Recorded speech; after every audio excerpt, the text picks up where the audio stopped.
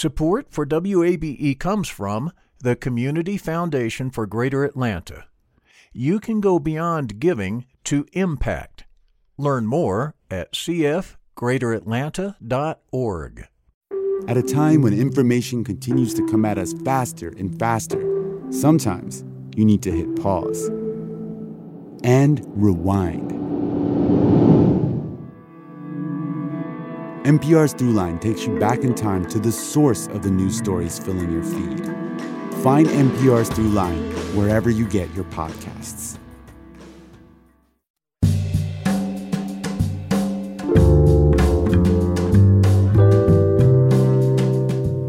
From WABE in Atlanta, welcome to this Thursday edition of Closer Look. I'm Rose Scott. Coming up in just a moment, we really don't need research to reveal that many Americans are ready for a vacation. In fact, some of you told me you couldn't wait to hit the road. My wife and I have gotten our shots, and so we're going to travel. Of course, we're going to practice social distancing and everything. So we're going to be in the car, and we're going to enjoy the economy opening back up, and we want to contribute to it. We're going to save up and enjoy what Florida has to offer. Well, you go to Florida. That means the more traveling, perhaps the more folks will need a place to stay. Coming up, we'll have a conversation about how the short-term rental giant Airbnb plans to keep hosts, renters, and surrounding communities safe this summer, and a conversation with Doug Hooker from the ARC. But first this, President Joe Biden will be in Georgia today for a visit marking his first 100 days in office. His first stop, well, he's going to head down to Plains, Georgia, where he'll meet with a familiar person, 96-year-old former president and Georgia Governor Jimmy Carter. The two have a long history. Back in the 1970s, Biden was the first U.S. senator to endorse Carter's run for the White House. And, of course, then Carter returned the favor and endorsed Biden. Now, after his visit with President Carter, Biden will hold a drive-in rally at Infinite Energy Center in Duluth at 6 p.m. today. Then Air Force One takes off from the Gwinnett County Airport in Lawrenceville, which means there could be traffic. So stay home. In other news, more than 89 million Americans are now fully vaccinated against the coronavirus. That's according to the latest data from Johns Hopkins University. Now here in Georgia, the number is not that big, obviously. More than 5.9 million vaccines have been administered. And right now, we're about 24% of all Georgians are fully vaccinated.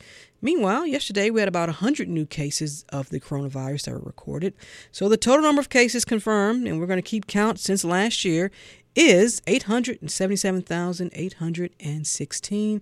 And also, check this out. In the past 14 days, the average number of new cases in the state, well, it's been declining. That's all according to the Georgia Department of Health. And that's good news. This is Closer Look. I know that you all know, here on the program, we've adopted an approach to covering 5 core areas: education, health and wellness, housing, transit and mobility, and workforce development.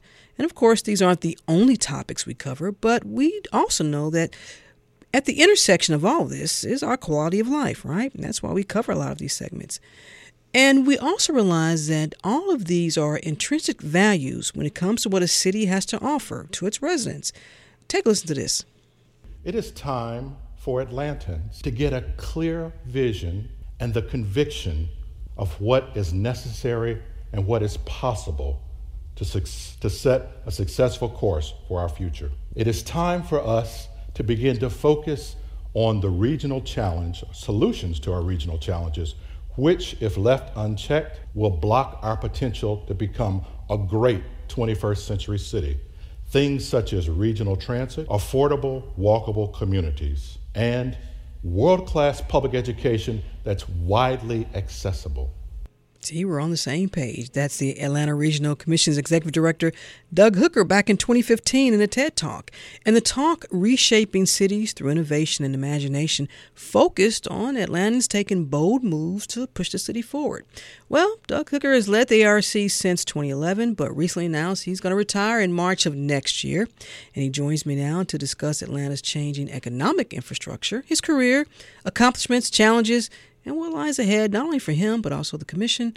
Doug Hooker, welcome to the program. Thanks for taking the time. Thank you, Rose. So glad to be here. Everybody has emailed me or on Twitter or on LinkedIn or Facebook. They're like, Doug's great. Doug's awesome. They're very kind. Let's begin here. How do you define the city of Atlanta from a quality of life view? I mean, where it is right now. How would you define it? If someone asked you, Doug, tell me about Atlanta. What does it offer to its residents? I think Atlanta offers a wonderful balance of accessibility to a wonderful natural environment, not very far from the city, mountains or the beach, forests, natural parks, and job opportunities for those who need or are seeking employment and to have long-term careers. And we used to have affordability. I'm afraid we're rapidly losing that, unfortunately. But I think there's so much here. It's a lot of cultural amenities, a lot of wonderful neighborhoods, but it has its challenges. And I think it offers opportunities for those who care to get engaged in helping to address those opportunities. And that's one of the wonderful things I love about this city. It's open to new people making their contribution. In terms of how far this city has come, Atlanta Mayor Maynard Jackson had a vision for the city. I know that you know that. And every successor in line has always used his platform, or at least they're using his platform to continue what Atlanta could be or should be. What do you make of that? Because I've heard folks say, look, what Mayor Jackson envisioned, was different, and then you look at how far this city has progressed and everything that you just talked about in terms of what it offers and the challenges. Are we on the right track, so to speak, in terms of from what Maynard Jackson, how he envisioned this city to be?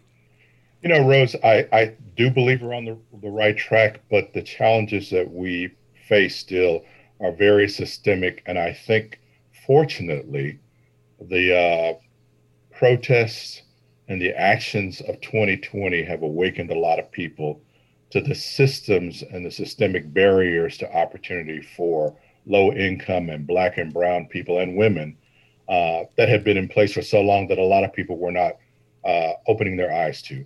And I think in that regard, we're still on the track, the projection, the future that Maynard suggested we could be on. And we're edging toward it. But I think with this increased awareness, we will get a lot more action to be closer to it as the next decade comes along. And then I hope that my success will be integral in helping our neighbors, our friends and colleagues realize that we must act in this moment to fully realize that potential for all of us. Doug, when you talk about realizing that full potential, because in that TED Talk, and you mentioned that in order for Atlanta to become a thriving 21st century city, you talked about regional transit, developing affordable and walkable communities, and a world-class education. But then again, you just said, look, we have to understand, too, at that intersection, when we talk about equity and racism, that has to be addressed as well. What's your response? Absolutely. What's your response to someone who says, is that up to city leaders? Is that up to the philanthropic community? Is that up to other entities? It's a holistic approach, is what you're saying. I think it's up to all of us. So I don't think anybody gets off the hook. But I do say it's most importantly up to our community leaders, whether political, whether philanthropic, business, whatever, to use their platform and their access to resources to call the rest of us into action and to help guide our conversations and our decisions so that we're maximizing the use of our resources to make the inequities in our city less inequitable.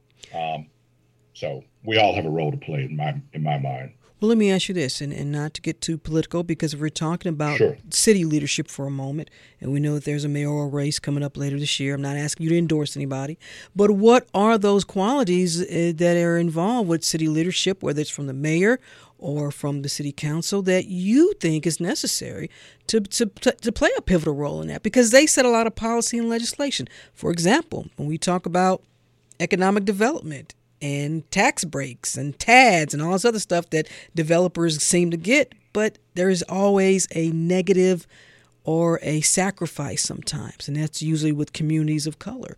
So what role does leadership play in this? I'm talking about city leadership. I think leadership has to rally community residents, not just voters, but community residents, and to focus on we can't solve everything all at once. So what do we put our time, our attention, our resources to first?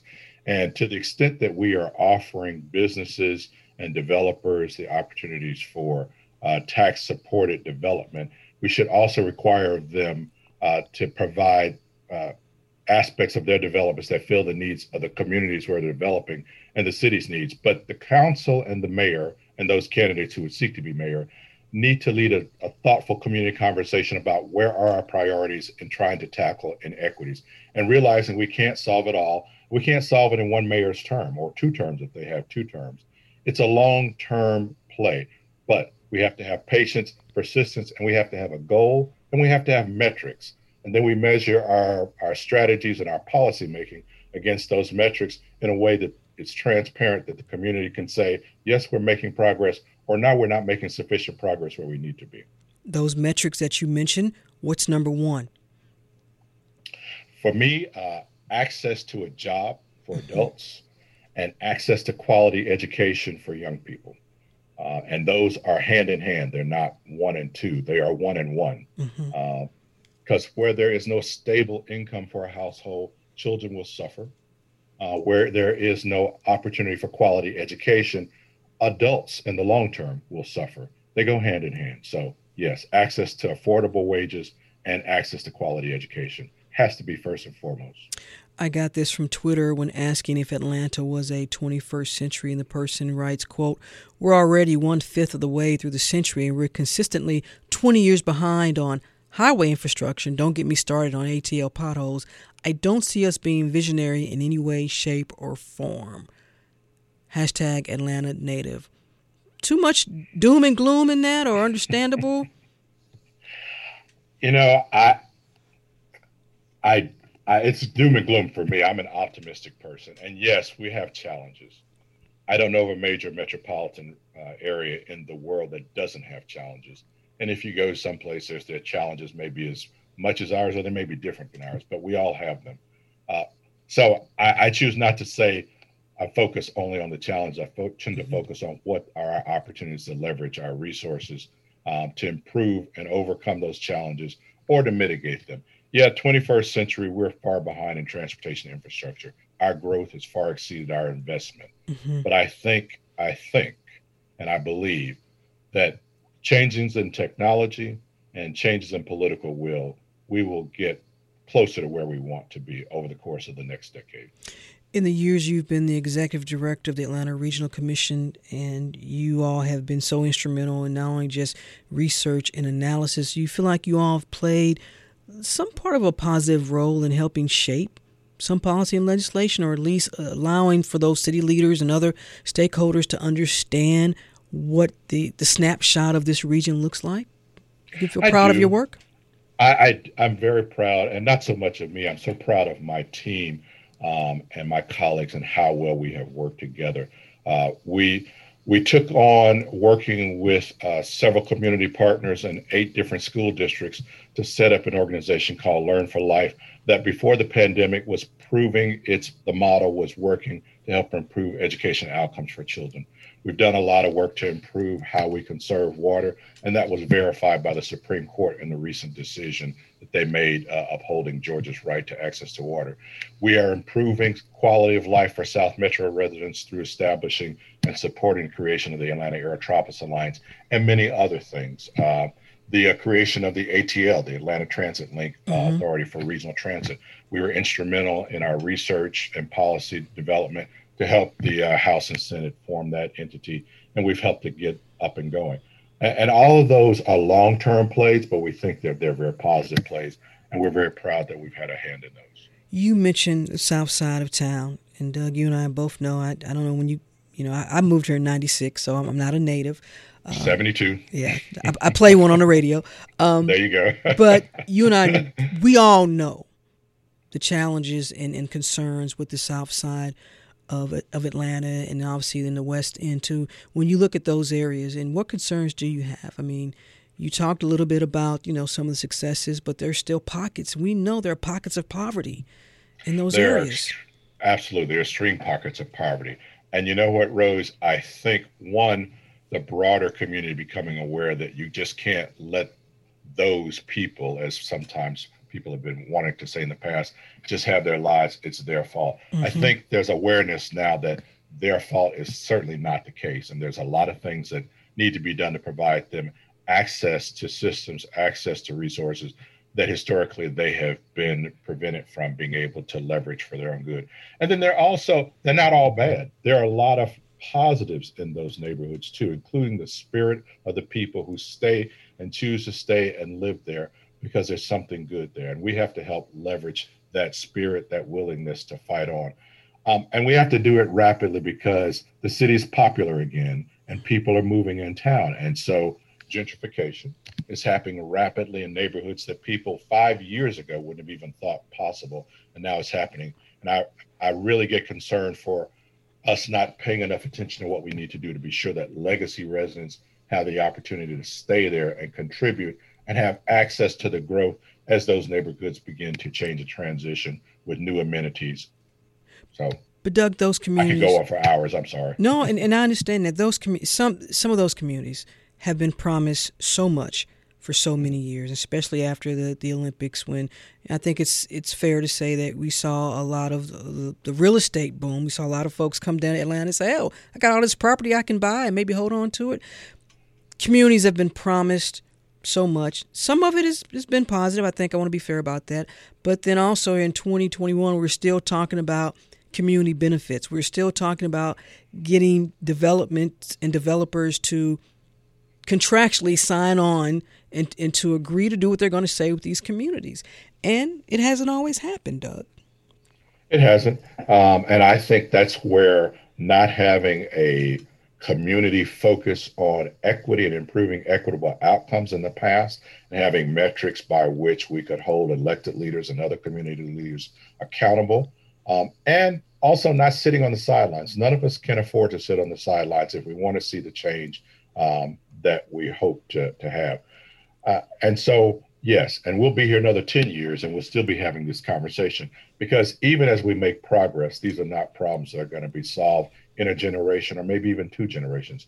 But are we making sufficient progress to give hope to those communities, hope to those residents, and hope to ourselves that we are becoming a better Atlanta, the kind of beloved community that Dr. King envisioned and talked about? In the time that you still will be executive director of the ARC, what are you hoping, and whether it's one of those metrics that you talked about, that you all can provide some resource, some insight that perhaps you will have something that we can point to and say, you know what, this looks like it's going in the right direction. Are you optimistic you can do that? I am. I always believe that until I walk out the last day, the last hour, that some things are possible. And there are 2 things in particular, 3 things actually in particular that I'm focused on. How do we help our children through Learn for Life and help our school district partners get education back on track for children who've had a lot of learning loss during the pandemic? 2, how do we get workforce systems working better for people and retraining as a new economy that President Biden laid out in his speech last night?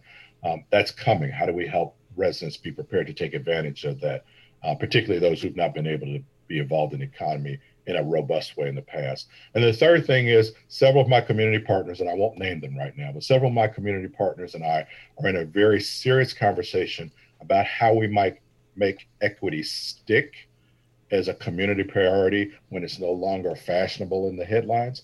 And I am really believe, and I'm optimistic that before the end of the year that we'll have something very positive to announce in that regard. You are considered, you have been considered, you've always been considered what we call a leader in the Atlanta area. What advice do you have for folks who want to maybe pick up the baton? And I don't know what you're going to be doing next year. That's my next question. But, what do you say to them? Because everybody says, I want to be a leader. I want to help my community. Be a leader where you are.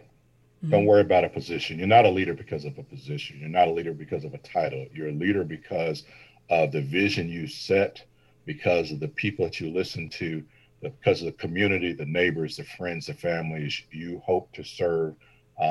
And leadership is a servant work. And if you're not prepared to serve, then you're not a leader. So if you want to be a leader, start where you are and be a leader for a small group of people. When the time is right, and the circumstances are right, the universe will call you into a higher leadership role. That's who I believe. That's what I believe is fundamental about any aspect of leadership in life. And where is the universe calling you for your next chapter? I'm stepping away from a job. I'm not stepping away from this community. I want to find ways to continue to serve it, but not necessarily in a paying fashion. And then also I want to pursue my personal lifelong interest in music. In the latter part of life, I've taken to continuing to study an instrument and to compose, and I want to do more of that and study more about what it is I'm supposed to be doing when I write music. Well, Closer Look could use a new theme song, Doug. I won't have any money to pay you, but Hey, I won't be doing it for pay. Obviously, that's you just said right. You want to do it for the community, Doug. There you go. Do it for the community. You let me know what you want. We'll work on that. Doug Hooker, the executive director for the Atlanta Regional Commission. Will you have any input with your successor, or you gonna leave that up to?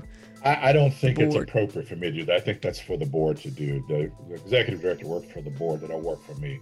I will offer them support and advice about what they might think about for the position, but that'd be their job to pick out who that would be. All right. Doug, thank you so much. Best of luck to you. I really appreciate it. Thank you so much. I appreciate what you do. Thank you. All right.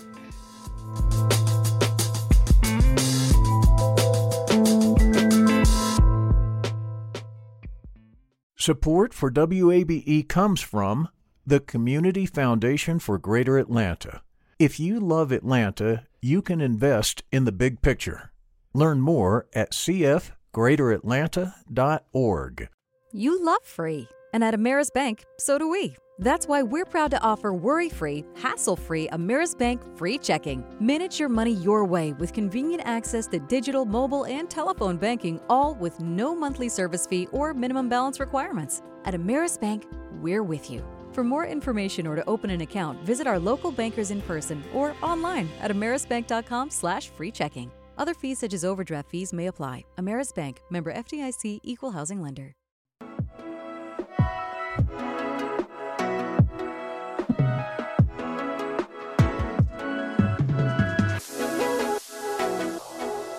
And Closer Look continues now here on 90.1 WABE. This is Atlanta's Choice for NPR. As always, I'm Rose Scott.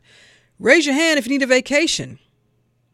Not you driving. In fact, some of our Closer Look listeners told me, yes, they need a vacation, and their summer plans include traveling. Both my wife and I have gotten our shots, and so we're going to travel. Of course, we're going to practice social distancing and everything. So we're going to be in the car, and we're going to enjoy the economy opening back up, and we want to contribute to it. We're going to save up and enjoy what Florida has to offer. We're going out to Florida. We're driving, but this summer we're hoping to go out of the country to the Caribbean, if that's possible. But we've been trying to get the vaccine. We haven't been able to get both vaccines yet, but we certainly would love to get the vaccines before we travel. Next month I plan on going back to Michigan to see some family.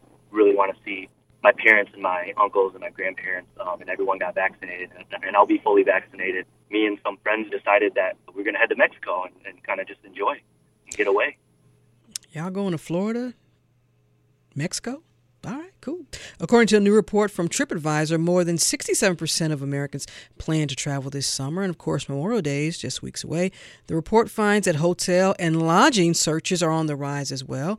And now that the Centers for Disease Control and Prevention, they have these latest guidelines, easing up those masking restrictions for fully vaccinated people, y'all are going to be all over the place, which means this summer will look nothing like last, meaning a very busy summer. And that includes short-term rental companies such as Airbnb, which they've launched an 8-point plan called the Summer of Responsible Travel. And joining me now to talk more about this is Ben Bright from Airbnb's Public Affairs Department. Ben, thanks for taking the time. Thank you so much. Great to be here. What are you doing this summer? You traveling? Where are you going? I'm traveling all over the place and making up for all the weddings that were postponed. I was supposed to be at last year, so should be busy and should be on the road quite a bit. So exciting. So when y'all hear folks are going to hit the road, they're traveling this summer, that is good for folks like you and your industry. How long you been in this space? So Airbnb was founded actually in the midst of the Great Recession. Mm-hmm. So just as President Obama was taking office, kind of a weird time to be starting a company, but that's the origin story of Airbnb. It was founded in San Francisco. Just a few our co-founders were just trying to make their rent. Yeah, by renting out a few air beds on their floor, Mm-hmm. literally during a conference that came to town. And all these years later, we've got 5.6 million listings throughout the globe, including quite a few in Atlanta. You all did report a revenue of $859 million for the fourth quarter of last year, but you did cite a loss. I imagine did the pandemic have a little bit to do with that? Yeah, a year ago at this time, it was it was obviously a scary moment for everyone for obvious reasons. But for those of us at the company, for our host community, travel literally stopped. Mm-hmm. It paused. And it was just unclear, what is this going to look like moving forward? But as we began to learn more about this virus and how it spreads, and that there are ways to leave your home safely and responsibly if you're following that public health guidance, we started to see things pick up. People who wanted to get out of their homes but wanted to be able to socially distance too. And when the CDC came out and said, look, if you're going to travel, the safest way to do so appears to be in a vacation rental. Mm-hmm. Maybe not so much in a giant hotel with a huge lobby and you're sharing elevators, right? So we started to see a spike in people who wanted to get out of their homes, were able to do it safely and responsibly. We saw spikes in rural travel. So people, Atlanta is always an incredible destination, Mm-hmm. but people wanted to get off the beaten path, even out of cities. So there have been some really fascinating trends as a result. So are you saying if folks wanted to maybe check out more remote destinations? Yeah, that's where there's just a ton of growth going on.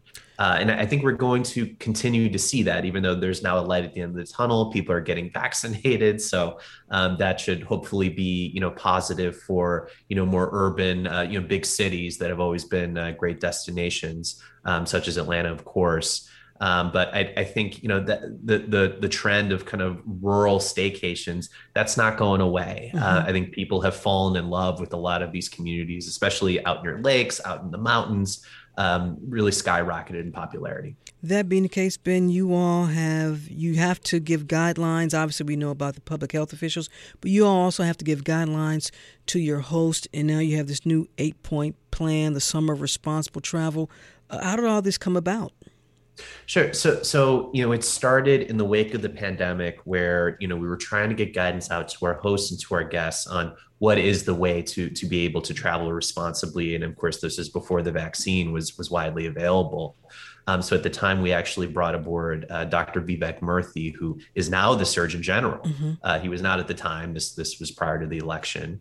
So he was able to help us with that guidance, and I think most importantly, a pretty comprehensive cleaning protocol that we were asking, in particular, our hosts to adapt to and to follow. And to their credit, they really stepped up. I think cleaning, for anyone who's used Airbnb or short-term rentals before, and particularly for those who have hosted, cleaning has always been paramount. Mm-hmm. if you're not doing the job on the cleaning front, even in normal times, you're not going to last very long. And our platform really is the reality.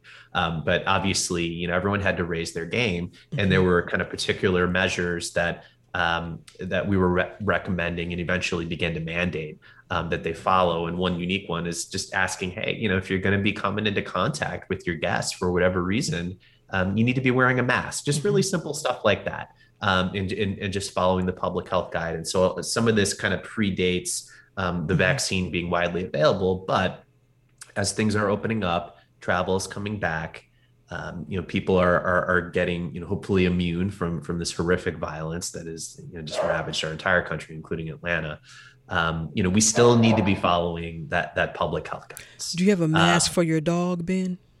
Yeah, That's your yeah. dog. I may run back and take care of that. Your dog's fine. It's okay. It's She's public radio. so excited about safe and responsible Right. travel. It's public radio. We don't care about dog barking. Let me ask you this because, and we're talking about safety measures with Ben Bright. He's a public affairs with Airbnb because it goes beyond, obviously, when we're talking about the coronavirus. But you all have had another issue here, and in this new plan, I understand you have something that you can hopefully prevent so-called party houses. Now, here in Atlanta, Right. we've had city council members raise concerns over this. Totally. What do you all have in this 8-point plan that addresses that? Sure. So some of this is long term, and some of this is really special for the upcoming summer. We know that this is an issue of concern, particularly in Atlanta. In many ways, predates Airbnb. But look, the reality is when bars closed, when clubs closed, or at least were restricted, so some of that behavior, people didn't want to stop it, and they attempted to take it to homes that they were renting. So we really had to step up. It's just not something we're going to tolerate. We banned parties. We banned party houses, right? So with that, we're talking about a home where, it's happening over and over and over again. We're getting reports every weekend. That's not something we're going to tolerate, but also just straight up parties in general, messaging out to our guests. Look, if that's something you're trying to do, first off, maybe don't. Maybe follow, the advice of the public health officials, of the Atlanta officials, and don't do that. But also, there's going to be really stringent measures that we're going to take. We've even begun, in certain cases, taking legal action against guests, who've thrown unauthorized parties, who have violated both our rules, our host rules, for the duration of much of the pandemic, the city's rules. Right. So just not something we're going to tolerate. So, Ben, how do you define party and then a gathering? And then also, I'll let you finish that. Go ahead. Yeah, no, it's great because, we've also set an occupancy cap at 16 people. Obviously, a party or something disruptive can still happen with less than 16 people. We acknowledge that. So drawing the line at 16 has helped get some clarity out to our hosts and guests that I don't care what you're doing. If it's over 16 people right now in this pandemic, not okay. And below that, look, it's just about respecting neighbors and just nothing disruptive is really the name of the game. So another thing we've rolled out is a 24/7 neighborhood hotline. It's accessible at airbnb.com/neighbors. And we encourage any neighbors to follow up with us if there's anything we need to know about. How do you make sure that folks aren't going to be unfairly profiled as well in terms of the guests? 100%. And this is something, and you may already be aware of this, but, dating back to 2016, this first became public, I think, in a really big way, the Airbnb While Black hashtag. And it was a real formative moment for the company. So a few things that we've done in the wake of that were a beefed up non-discrimination policy. We've introduced a community commitment in addition to that. So it's on the front end as you're joining the platform. We're asking you to commit that basically you won't be racist. It's a little less blunt than that. But yeah, and if you're assuming folks will say, I commit to not, being someone who's racist. But what's interesting is there are over 1.4 million people who have declined that community commitment because they couldn't accept that commitment we were asking them to align with, just saying that they could not act without absolutely over. Well, I guess that's good. You want to know who doesn't want to commit to being a racist. 100%. And those people are banned from Airbnb. And honestly, that is wild. Right? Yeah, and that's maybe not surprising, Ben. Totally. So I think there's a lot more. One thing that we've done as well is we have taken away profile photos until the booking is accepted, right? So this was something that we were hearing from guests saying, look, when I'm trying to get a reservation, my photo is evident and I feel like it may be a factor, right? So we took that away. So hosts are not seeing that profile photo until after the booking is already accepted. I think there's a lot more on the way and we got a lot more work to do, but I think we're proud of what we've accomplished so far in the wake of that real formative moment in 2016. Ben, as we wrap up, what have you all learned in terms of how the pandemic might change your industry or, home sharing or home, short-term rental industry as a whole? What were lessons learned here? 100%. I think what we've learned is travel is never going to be the same. Travel is never going to be the same.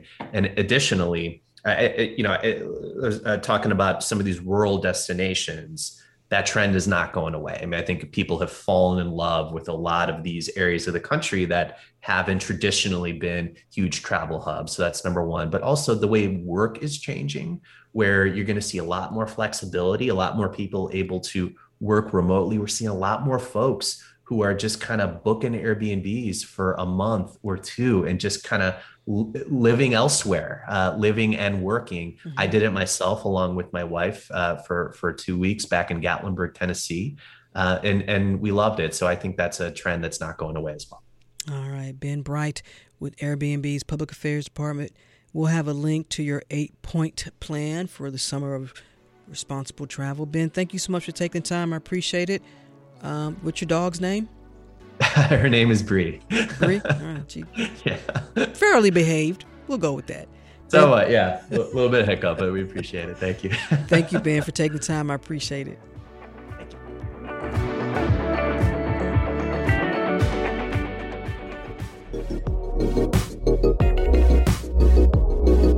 That's it for this edition of Closer Look, which is produced by Grace Walker and LaShawn Hudson. Our engineer is Kevin Rinker. And if you missed any of today's program, it's online. It's always online at wabe.org/Closer Look. And of course, you can listen to Closer Look weeknights at 7 p.m. as well as in our podcast. So subscribe to Closer Look wherever you like, because it will be there. Stay tuned to 90.1 WABE. This is Atlanta's Choice for NPR. I'm Rose Scott.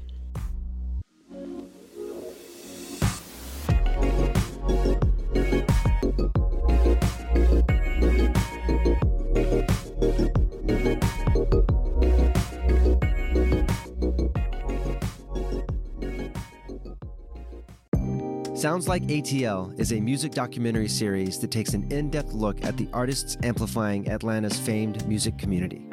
Built around a desire to highlight Atlanta's diverse and world-renowned music scene, each episode features unforgettable, intimate musical performances by fresh new musical guests, each with exclusive interviews about the stories behind their music. Listen to Sounds Like ATL Saturday evenings at 7 on WABE and WABE.org.